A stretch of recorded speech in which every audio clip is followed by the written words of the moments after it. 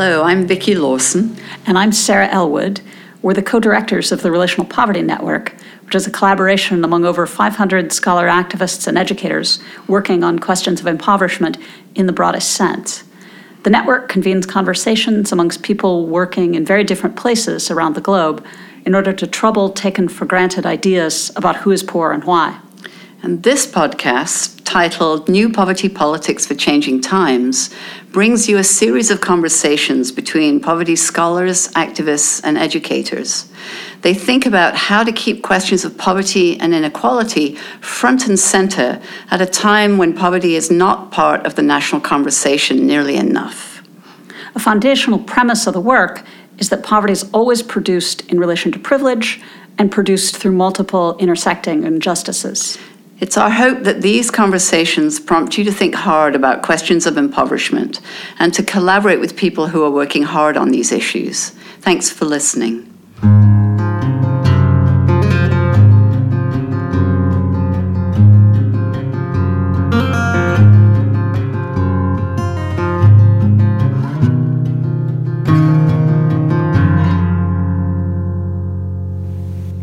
Hello everyone, this is Magie Ramírez. I'm speaking to you now from Oakland, California, occupied Ohlone territories. I'm currently based at Stanford University as a Creative Cities Fellow.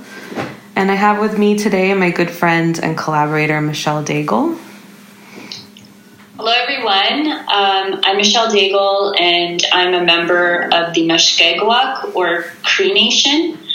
And I'm also a member of Constance Lake First Nation, which is located in what is now known as the Treaty 9 territory in Northern Ontario, Canada. I'm joining you today from the ancestral and unceded territories of the Musqueam, Tsleil-Waututh, and Squamish nations. And I work on Musqueam territory as an assistant professor at the Department of Geography at the University of British Columbia in Vancouver, British Columbia. So we're really grateful for this invitation from Vicki Lawson and Sarah Elwood to be a part of the Relational Poverty Politics podcast series. And this has really been a good opportunity for Michelle and I to think about our work through a different lens. Michelle and I, for the past 6 years, have been developing a dialogue and attempting a theorization at decolonial geographies. And while we don't explicitly name this work that we've been doing as a poverty politics per se, colonial dispossession and racial capitalist extraction and the effects that these processes have on the communities that we live and work from is really central to our thinking.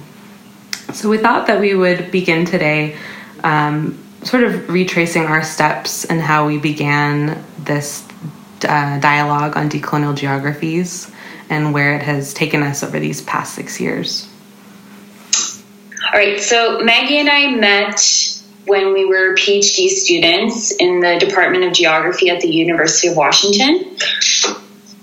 And I was returning to grad school after a couple of years of working in Indigenous communities in the Pacific Northwest in Washington State. And before that, I was a master's student in an Indigenous Studies program.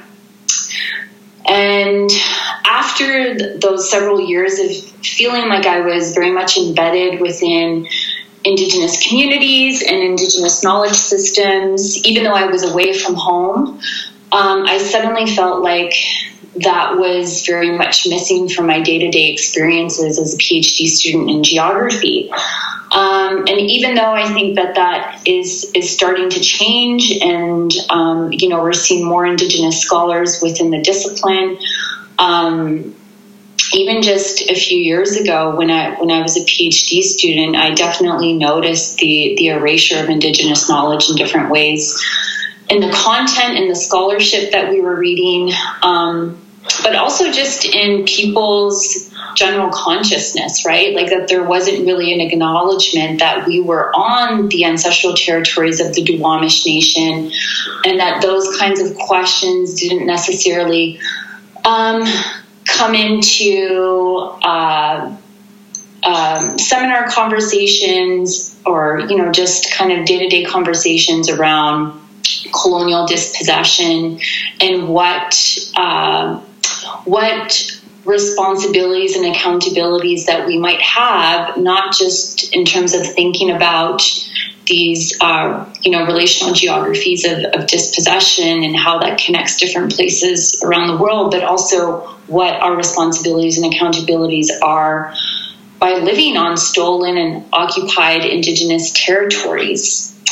And so this is something that I thought about quite a bit, and I kind of, there were many moments where I felt like my experiences as an Indigenous woman coming from a community that has lived through generations now of colonial capitalist dispossession, that wasn't centered in many ways within the discipline of geography. And so I was looking for other people to be in conversation with about these things. And this is when, Maggie and I started to have different conversations around similar concerns that we had, but yet different. So, I don't mean to kind of flatten out the differences in terms of what my community experiences and, what she was bringing into the conversation. But what happened was that, I think that there was kind of this dialogue that emerged between the two of us, an exchange really of ideas and seeing affinities between each other in terms of how we were thinking about liberation, but also of dispossession and violence.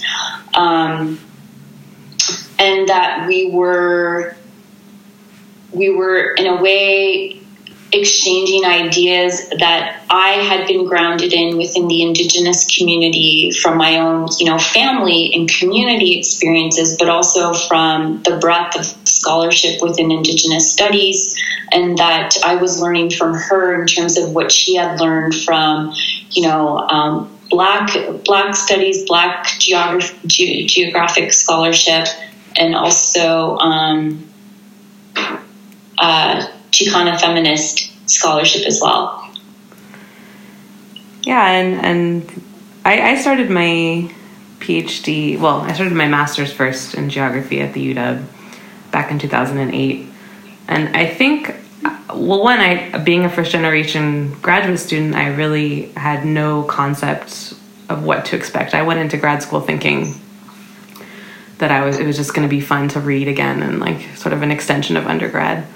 And what I experienced in coming to graduate school was sort of a profound culture shock that it took me a long time to sort of sort my way through.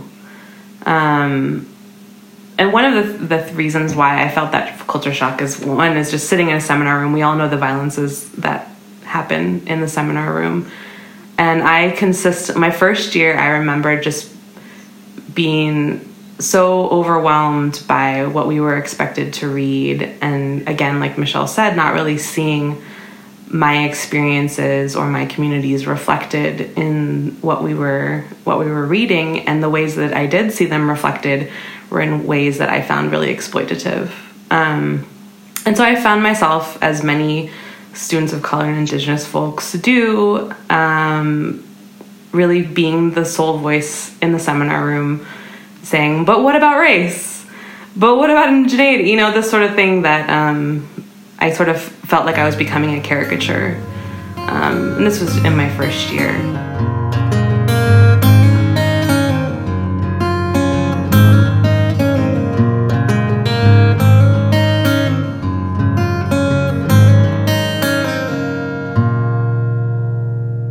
And so for me, grad school was definitely a moment or a time of really profound political awakening. And I say that in a very relational sense of realizing who I was, not only as a scholar, but as a person.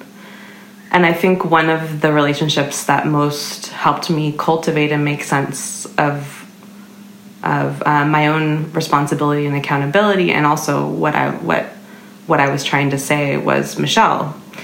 And so Michelle, I remember she came a few years after I'd already been there and sitting in a seminar room with her and being like, oh, wow, this is another person that like has a language that resonates with me and is clearly like, even though I think it took a while before Michelle and I actually had a conversation about like what was unsettling to us in these spaces, I definitely could see a sort of kinship in her from early on. And at the time, I remember Michelle being in seminar and talking about decoloniality from an Indigenous perspective. And I, at that point, was taking a course in gender and women's studies with Michelle Awal-Bayan, who that was on Chicana feminist theory. And this class was really influential for me because it gave me a language through which to reclaim a lot of things that I had lost through assimilation, being second generation. And yeah, that's a whole other conversation to have. But in Chicana feminist theory, I was exposed to this conversation of the decolonial imaginary through the writings of Gloria Anzaldúa and other Chicana feminists. And it was a language that really resonated with me and sort of helped, through, as many of us do as scholars, sort of find myself on the map. By that I mean just like find myself in relation to others and find a language that helped me make sense of my place in the world. So when I heard Michelle talking about decolonization, decolonial, I was thinking about it through the framework that I was really adhering to. So thinking about it from a Chicana feminist sense, thinking about the influence on the border, on Mexican and Chicano people, Latinx peoples, and how the border has really created this sort of severed sense of self, or severed positionality and consciousness that is both, that is very much produced by the colonial nation state, and but also carries within it this ability to sort of have creative survival mechanisms that dispossessed peoples have to resist and sort of survive within these colonial structures that we live within. So when I started talking with Michelle, we sort of, I think at that point we were speaking different languages. Like we had the same words, but we still didn't, but there were different conceptualizations of these. And this has been a critique of Chicana feminist theory as well, that, you know, as Tuck and Yang have very famously said, that the decolonization is not a metaphor. And I think in some ways Chicana feminist theory has fallen into that camp. Not exclude that entirely, but in many ways, yes. So I think that when Michelle and I started having this dialogue, there was a reckoning for me of all of the gaps in my own knowledge, and so we sort of earnestly began this collaboration in 2014. Is that when we started planning AAGs? Yes, yeah. Saying, okay, well, we don't really see anyone in geography talking about the decolonial, so let's write a CFP and make something for AAGs and see what comes out of it. And we framed it as Decolonial Geographies. That was the first title. And we had a tremendous response from that. I don't know, did you want to speak to that at all about our AAG? Yeah. Once Maggie and I had spent some time building a dialogue between each other, but really, you know, developing a friendship as well at the same time, discussing these ideas and developing the trust that was needed, I think, to have these conversations. Because there were blind spots on both of our behalves. And I think that there are also really difficult points of contention that arise when you're trying to grapple with what decolonization means for Indigenous and other racialized communities. Given the divides that have been created between these communities because of processes of colonization, And also, I think, Indigenous demands for land restitution and how that has sometimes also erased the experiences and the histories and the ongoing present of colonial, capitalist, and racialized dispossession and violence that other people experience now on stolen and occupied Indigenous territories. And so once we spent that time, I think, once we had spent some time kind of having these conversations and developing that trust, we decided that we would like to kind of open it up and really just connect with other people within geography, beyond geography, that were that wanted to have these conversations, but from a really grounded place.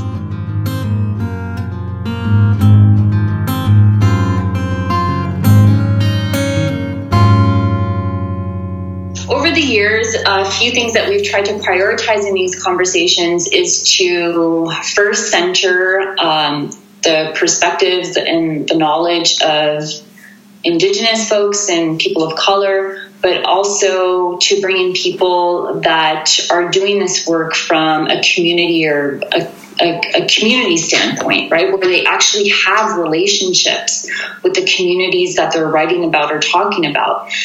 And this has become increasingly important for us because, we had that first session at the AG in Chicago back in 2015. And as Maggie said, we received a tremendous response. We ended up having, I think, 4 sessions over the course of an entire day. But interestingly enough, what we've seen over the last few years is how the decolonial has been taken up within geography and within academia in general. And one of the concerns or critiques that we've had is that a lot of this work doesn't actually seem to be grounded in actual relationships, and that people are writing about decolonization in a rather kind of abstract way, in a way that seems very disconnected from the knowledge and the people and the relationships that have really risen us up to be able to think about these things, and we don't take this lightly, and that we understand that it takes many years of relationship building before we actually have the authority or the privilege or the responsibility to be able to write about it. Can I go off of that? Mm-hmm. Yeah, and that's, like Michelle said, we this has been something that we've been developing for many years, and it hasn't been until this year, 2018, that we've actually been able to sit down and start to cultivate a language. And by that I mean writing out on paper, like, what do we mean when we say decolonial geographies? Like, I really feel like the first couple years that we did these AAG sessions, this is now going to be our 6th year coming up in 2019 that we're doing a session together. 6th? 5th year. Anyways, I'm jumping ahead of myself. But it's really, we feel, as Michelle said, like the cultivating these relationships with an intentionality and a relationality is really essential to building a language that is respectful and responsible and accountable. And one of the things that actually happened after our first session, we got such a tremendous response, and we actually were approached to be part of a publication, and we had like a lot of interest. Like, it clearly was a very sexy topic in that moment.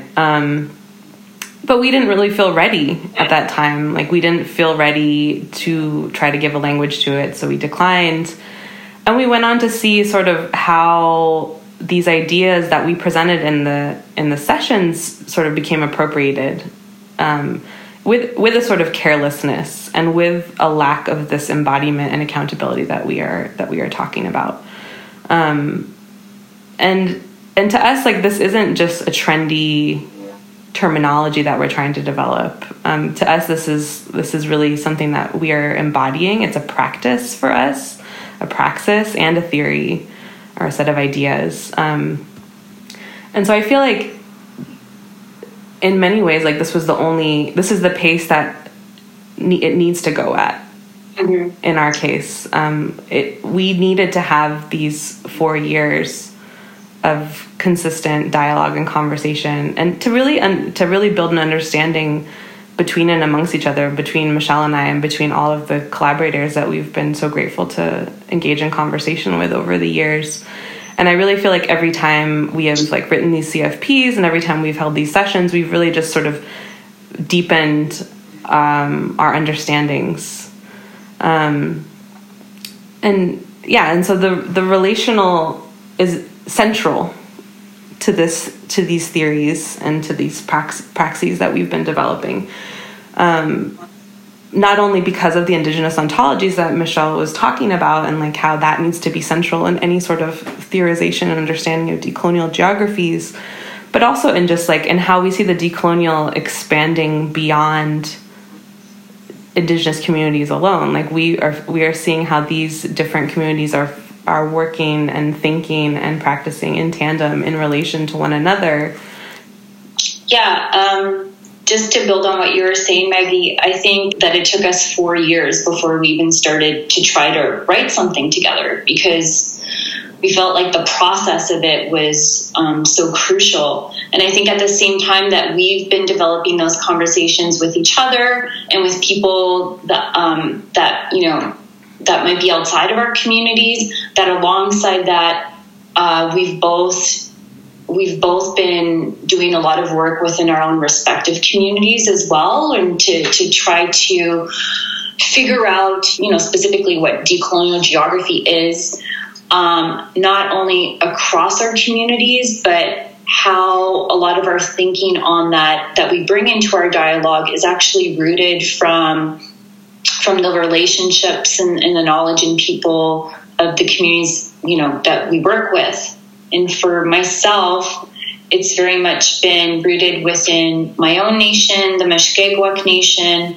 But I'm also really careful to also say that within my home territory, a lot of people identify as OG Cree. And what that means is that even though it's Cree territory, there's a history of Anishinaabe or Ojibwe people, but Anishinaabe is the word that we use back home, that migrated into our territory. And historically, they came there to work in the fur trade, and then many of them stayed there, and there were a lot of intermarriages that happened between Mushkegowuk people and Anishinaabe people. And when I think of my relations back home, it's, even though I speak from a standpoint of being a Mushkegowuk woman, that I also want to acknowledge that I've also learned a lot from my Anishinaabe relations as well, right? And that there are many similarities between those two knowledge systems. But I think just in terms of thinking about what a decolonial politics looks like for Mushkegowuk people, we use, again, when you're using the English language or a Western-based language, it doesn't always fully encompass, I think, what that means from an Indigenous standpoint. And so I use that language of the decolonial. But really, I think when I think about what that actually means, it's, I'm thinking of Mushkegowuk political and legal orders and everyday practices that really are kind of that counter, and that are a different way of making the world than what we know as how the world is being reproduced through colonial capitalist relations and forms of production. And so within the context, I think now of generations of colonial capitalist dispossession and violence within Mushkegowuk territory, which of course includes assimilation policies that were implemented under the Indian Act, a really long history of resource extraction, which is ongoing now with mining developments that are being proposed, with the systemic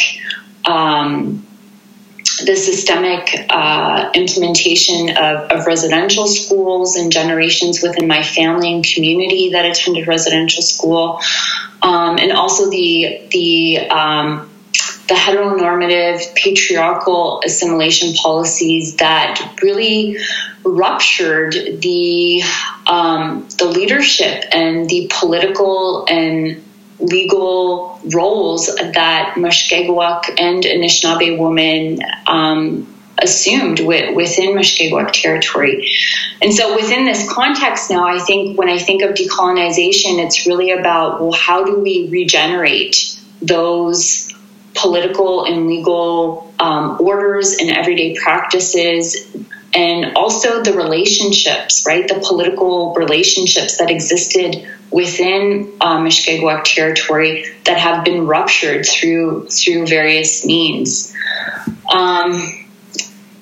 And so that was kind of, that was where I was coming from as we started to build these conversations. And I think that more and more where my thinking has gone, not that it's left that, not that is not still a priority for me, and not that still isn't kind of what I center in the community-based work that I do, but also in the writing that I do, but that I'm thinking about how that comes then into relationship with other racialized communities that have also been impacted by colonial or by colonization and racial forms of dispossession. Yeah, and I really feel like, as Michelle was saying, the relationship,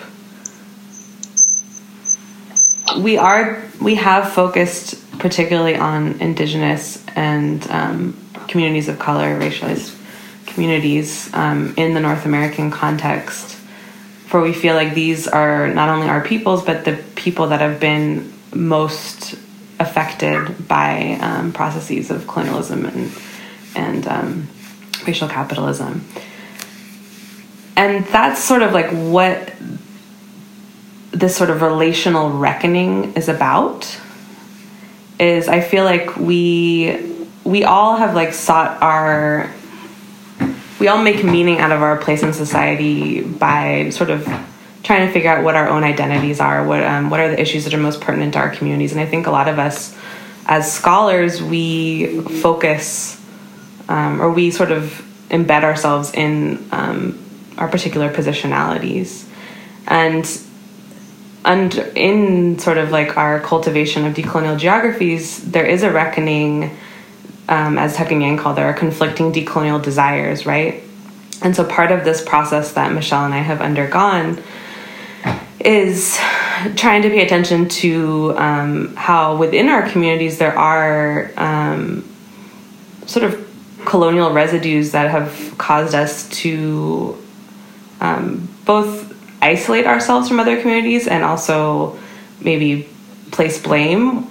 And so part of how we've developed this dialogue is also just a reckoning within our communities, and how do we move beyond like the issues of anti-Blackness that occur in Latinx communities, and how do we move beyond just sort of where I'm from in the Bay Area. Like there is a general sort of erasure of Indigenous peoples. Like I was raised with no real awareness or knowledge of the Indigenous peoples of the Bay, other than, in that 1 week you get in history class where you talk about like, oh, the Miwok and the Ohlone lived here and now they're gone, so I feel like this conversation, this language that we've been building is how to respectfully engage in these conversations, knowing that we are going to at times not always understand each other fully, but just approaching it from a point of really listening and of respect and of accountability, and knowing that we're going to make mistakes, and still trudging forward because we are invested in one another's liberation. Like ultimately that is what we're after.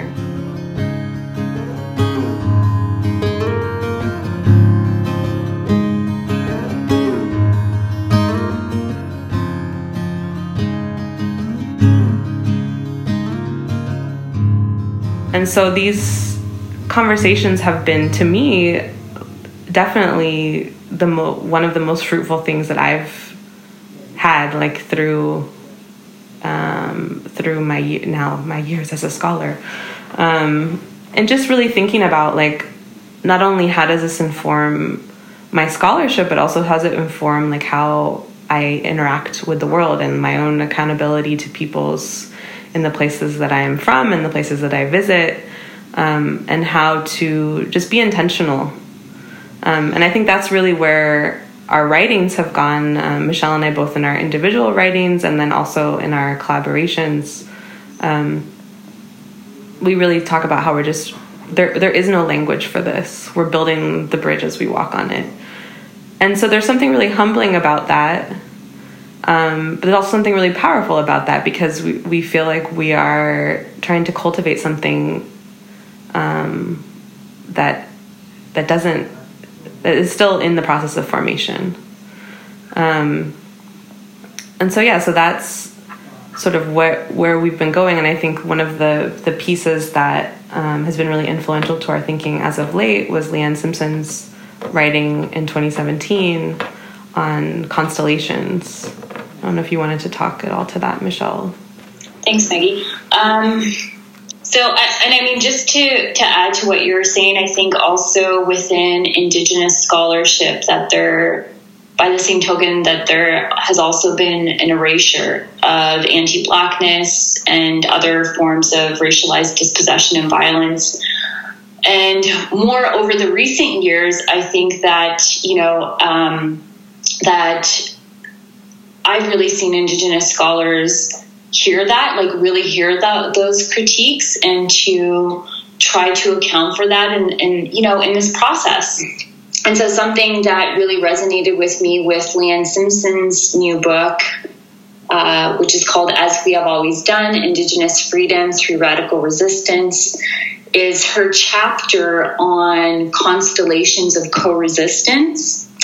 And it really resonated with me because I think it, in a lot of ways, what she's articulating, I think, is, it overlaps with a lot of what we've been discussing over the years and what we've also learned from other people, right, that we've connected with in having these conversations, like Madeline and Olivia Wheatongue and like May Ferralis, Olivia and Madeline, who are Anishinaabe and who write about Indigenous resurgence from that perspective. And then also May Ferralis, who we've connected with, who writes about, who works with the Filipinx community in Vancouver, and more generally within British Columbia, and where she has sought to kind of, work with her community to ask, well, what does it mean to be living on stolen and occupied Indigenous territories, and what might our responsibilities and accountabilities be, even though many people from our community are here through various forms of racial dispossession as well. And so, but one thing that really resonated with me about Leanne's writing on constellations of co-resistance is she opens up the chapter by asking, well, what happens when Indigenous resurgence, and I'm quoting her here, risks replicating anti-Blackness without solid reciprocal relationships with Black visionaries who are also co-creating alternatives under the lens of abolition, decolonization, and anti-capitalism. And I think, as an Indigenous person, these conversations are not always easy to have within our own communities because of, I think because of the divides or the erasures or, the placing blame that you referred to, Maggie, that happens within our own communities as well. And I think also within the context of that there's so much to do within our communities. There's so much relationship building that needs to happen. And so we also don't want to erase that work and those relationships that need to be focused on. So it can be a really kind of tricky thing to articulate to people within your family or within your community. But having said that, I do think that more and more, like, I see people being really open to having these conversations and to really thinking critically about what our own political organizing means if it comes into relationships with other political organizing that's going on within different movements that are led by people of color on our home territories, right? Mm-hmm. So Leanne's work has been really influential, I think, in both of our thinking. But we, as Maggie said, this idea of constellations is something that we drew into something that we recently wrote on decolonial geographies. But in doing this, again, I think because generally of the appropriation of Indigenous knowledge that we see within the academy, but also in terms of how the decolonial has been appropriated more recently within geography and other disciplines, that we hesitated in drawing on Leanne's scholarship in that way. And I think also, for me, there was the added hesitation because I also know how Leanne's work, how her work itself has been appropriated quite a bit by non-Indigenous scholars, again, who take that work without really thinking about, and maybe take that work that is very much rooted within Anishinaabe way of thinking and way of being, and then kind of just like plop it on to a completely different context, mm-hmm. and really kind of forget about the place-basedness of that, but also the years of relationship building and of learning and growth that it takes in order to be able to write something. Leanne and many other Indigenous scholars write. And so in doing that, I think, we had a conversation around, well, should we actually be using this framework and what does it mean for us? And I think for me, it's also about, as Leanne says, much of her work, she shares in a way that she wants people and her readers, and particularly Indigenous readers, to then figure out, well, how can you contextualize that within your own nation's knowledge, right? Mm. So that we're not just kind of drawing on how she's come to theorize, different things such as resurgence or constellations of co-resistance from an Anishinaabe perspective, but that we more, if we see something in that and if it speaks to us, that we then go do that work of relationship building and of learning within the communities that we come from. And I think that's something that we're both kind of trying to do, right? Yeah, definitely. Yeah, I think a couple of things on that. One being that one of the contentious things that has come up also through some of our conversations is the framing of settler, and how that's also a really complicated term that a lot of racialized dispossessed peoples, it's not, you kind of hit a wall sometimes in conversations. So I know, for example, we've had a lot of conversations with our colleague Yolanda Valencia, who really in the Latinx case, we have just sort of the racial ideology of mestizaje that has really done, at least in the Mexican context and in many parts of Latin America, sort of the erasure of indigeneity and the sort of assimilation of this mestizo identity. And I think that's one thing that she has articulated to us through the years is, my people, we traveled before there was this border.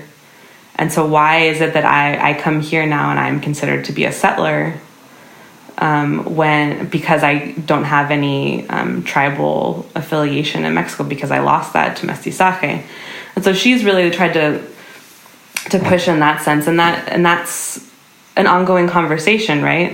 Because at the same time, yes, there is that recognition, but we also have to recognize how where we stand in relation to the tribes whose land we live on at present, right? So that's part of what we've been trying to navigate and weave through this language of constellations is like, yes, this is going to be, not always, but it's fraught. But how do we work within our own communities to build a better understanding, and to sort of, how do we move from here?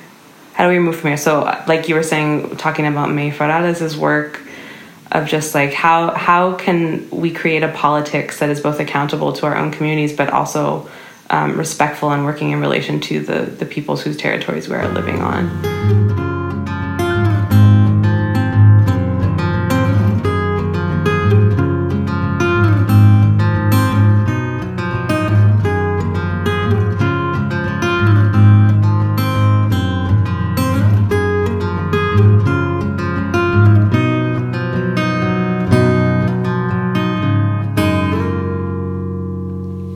So yeah, this was a conversation that we rather ambitiously tried to cultivate at AUG's this year when we were in New Orleans, when we organized a session on land and liberation with Willie Jamal Wright.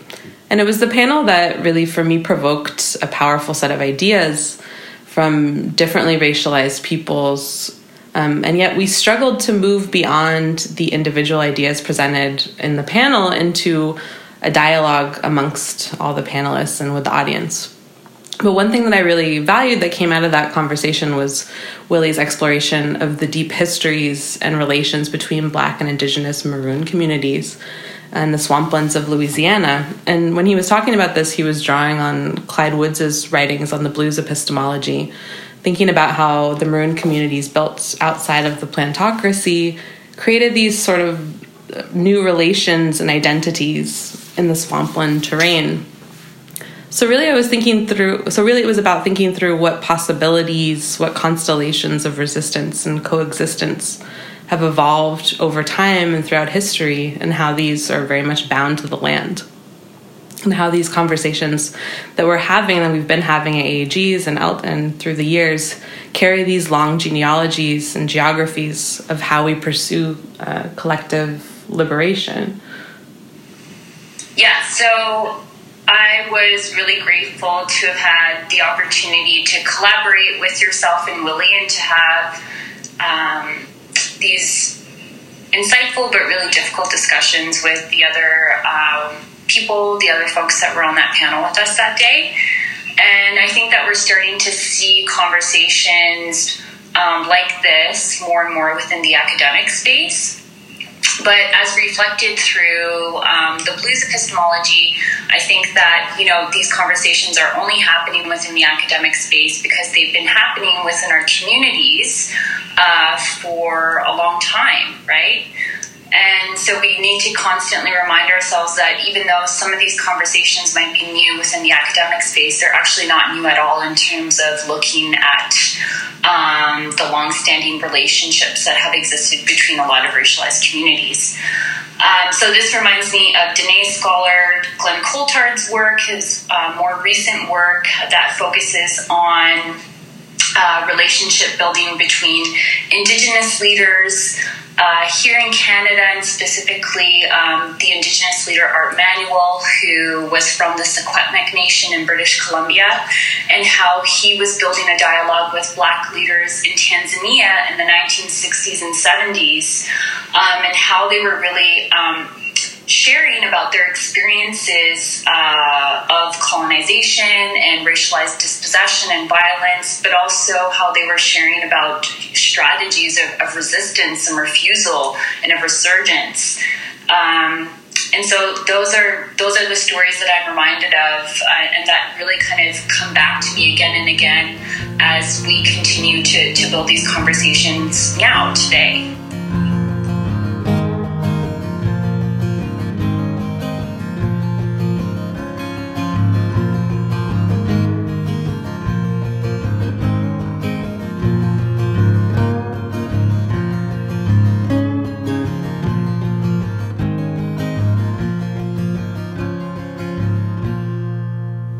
There's so many more stories like that can be told, and and lately I've been thinking more and more about, what are the stories that maybe, or that not maybe, but that definitely exist between Indigenous women and women of color too, right? Like these conversations that have emerged over the years, and wanting to learn more about that. Mm-hmm. Yeah, and I think that that's also, like, just to go back to as you said, the writing that we've been working on recently, and sort of how do we theorize decolonial geographies, we definitely have drawn a lot of inspiration, not only from Indigenous feminist writings like Leanne's, but also from Clyde Woods and Catherine McKittrick's theorization of Black geographies. Like, that has been a tremendous source of inspiration. And thinking about how we develop these theories, thinking about differential productions of space and how peoples produce space in distinct ways, and also really trying to thread the conversations between decolonization and abolitionism, which is something that we tried to do in that piece, and how do not only peoples but these sort of movements function as constellations. So how are they simultaneously working on their own issues, working towards the abolition of the carceral state and carceral system and the repatriation of Indigenous territories, and how are those projects or movements towards liberation, how can those two movements sort of work together to envision futures for all of our communities that are moving beyond the colonial racial capitalist project. So yeah, I think more recently too, I've been thinking more and more about, when we talk about liberation or resurgence, or, I think that what a lot of people will think about, particularly if they don't have connections to communities that are activating these form of politics, that people will automatically think about these larger social movements like I Don't Know More, or Standing Rock, or Black Lives Matter, and so on. But something that I've tried to center in my work is how that within the Indigenous community, that none of these more visible or larger forms of activism can actually happen without the day-to-day work that occurs at the community level in different ways. And I think that that's something that Indigenous feminist and queer and two-spirit scholars and activists have really foregrounded in their work, and that I've also seen very much present within Black feminist work as well, such as Catherine McKittrick's or Ruthie Gilmore's work, which look at more of these everyday forms of politics that these larger movements actually can't exist without, right? That's the foundation. And so I've been also kind of thinking more about the affinities that exist between those ways of theorizing, but also of activating liberation within that context. And I think just to go back to what you were talking about in terms of settlerness, when you were talking about that, it really made me think, we haven't really talked too much about the white privilege or the whiteness that can be embedded within these conversations around solidarity building that we're trying to foreground within a more decolonial politics of liberation and freedom.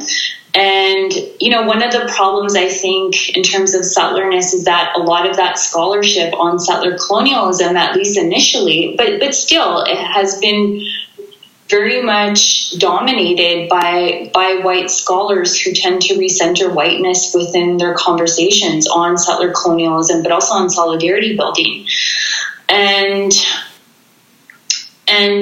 it's interesting because, settler colonialism really kind of took off as its own kind of field. And now there's a journal of settler colonialism, which I think is important to point out that there are still many Indigenous studies journals that are struggling to have recognition in the same way that the Settler Colonial Studies Journal has gained pretty rapidly. But also that a lot of the scholarship on settler colonialism has in a way erased earlier scholarship done by Indigenous scholars who were actually talking about the same kind of processes of elimination and of settlement, but maybe that didn't necessarily use, that language of settler colonialism, and that we really need to kind of decenter that too in the way that we're writing about these things and thinking about solidarity building. And so when you were talking about the session that we did last year on land and liberation, I was on that panel, and I remember we had a series of reflections that were shared by Indigenous panelists, but also scholars of color. And there was a lot that resonated with me, and I found it incredibly generative to have that group of people sitting together and theorizing and thinking about what liberation means from our respective positionalities in the communities that we come from, but also trying to reckon with, like, how does that come into relationship with one another? And after we all shared, I remember there was this moment of where we opened it up for a Q&A, and that there was this kind of unsettling silence that took over in the room. And I think, as we reflected about that afterwards, I think that I was in a position where I wanted to engage with other scholars of color on the panel, but that I knew that some of these points might be a bit more contentious, and that I felt the gaze. Like, I felt a white gaze, in some ways a colonial gaze that still pervades the academy. Mm-hmm. And that I hesitated in that moment to have those conversations in that space. And I think, from there we had this discussion on, what spaces are appropriate to have these kinds of conversations. Is a big venue like the AAG, an academic conference, the appropriate space to have this? Or do we also need to have these spaces like we do within our own communities, where it is more of a private conversation, right? Where we're able to have these conversations amongst one another without feeling like we're on display for other people in this academic space that is still very much embedded in a gaze that I still feel as an Indigenous scholar. Yeah, I think that was a big learning moment for me, definitely, because I remember that same silence after everyone spoke these profound and really just powerful testimonies. The silence that followed, and like Michelle said, the sort of gaze of the room, I felt a paralysis. And I went into that panel really wanting to hold space more than anything. That's why I decided not to be on the panel itself. And I think I realized, and like Michelle was saying, she realized that maybe that wasn't the setting. Maybe we were overly ambitious, or maybe I could say we were overly ambitious to try to have that conversation at AAGs in a big room, because these are really fraught histories and geographies that we're trying to engage with, and it's not really fair to necessarily open up things that can be very vulnerable and very difficult to process and articulate in that sort of setting. So I think that while I remain really proud of that panel was, I feel like, really incredible. But I think that the response and like the sort of aftermath of that has made me realize that maybe we need to take a step back. And in a sense, like in the same way that we've been talking about how we've been really intentional in the pace of how we've engaged this dialogue over the years, maybe that was too big of a step to do it in this public setting, and to have it really be the first time that the five of you on the panel were meeting each other, not all, but like some of you, and to be engaging in this conversation in such a public manner.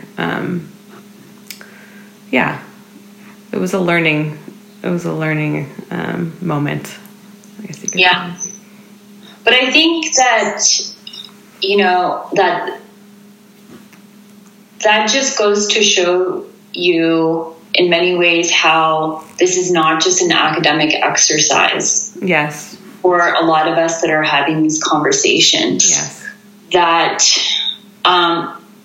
we're not just there to kind of perform our expertise on what we think the decolonial is, but that we feel very, that first and foremost, that at least for myself, that I see the work that I'm doing as a scholar really just as an extension of what I see as the larger work that needs to be done within my community, right? And that in many ways, my role within the academy is to strategically kind of, use whatever resources or, the privileges that we do have as scholars, to put that towards things that actually matter within my community.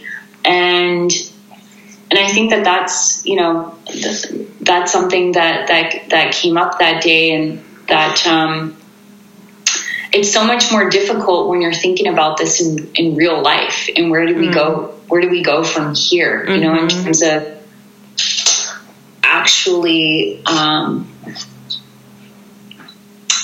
embodying a politics and practices on a day-to-day basis where we're bringing those more into relationship with other folks in the work that they're doing. Yeah, it's not always easy. Yeah, definitely. I think that's ultimately what has brought you and I together, Michelle, is that we're not just writing this to get another publication. You know what I mean? Like we are very invested in these conversations and what they represent and take shape in an academic sense is like, yes, it's part of it, but it's not. I think ultimately we're trying to build something bigger than that, and how it really is a praxis. Yeah, and some of that might be more visible, within different academic spaces or forums. And then I think that some of it is inevitably, it's not going to be, and it's not supposed to be either, right? It's not supposed to be visible. It's not for consumption. Yes.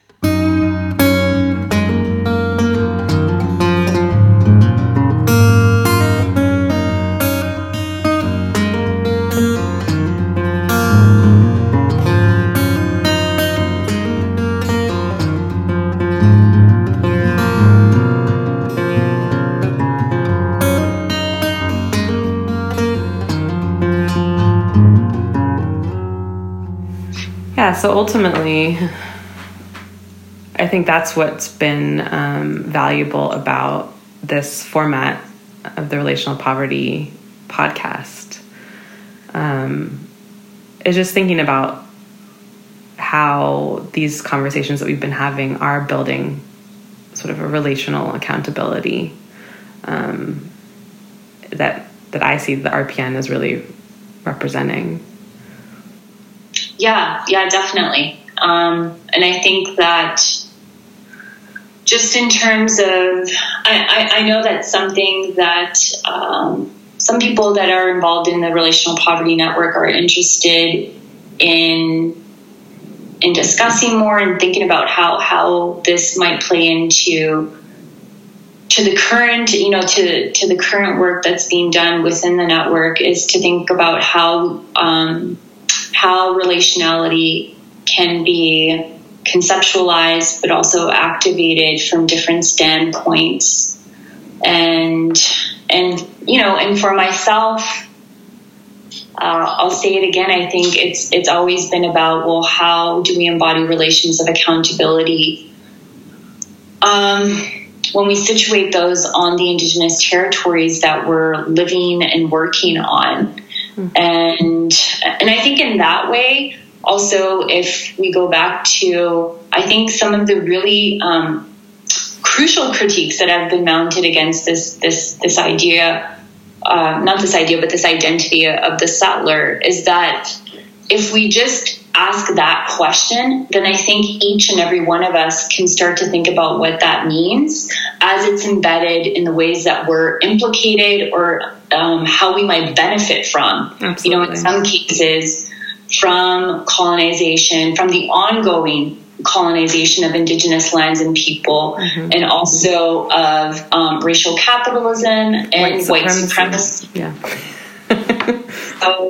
And so even for myself, when I think about that question, it means something quite different when I'm on Mushkegowuk territory than what it means for me to now be living here on Coast Salish territories as an uninvited visitor.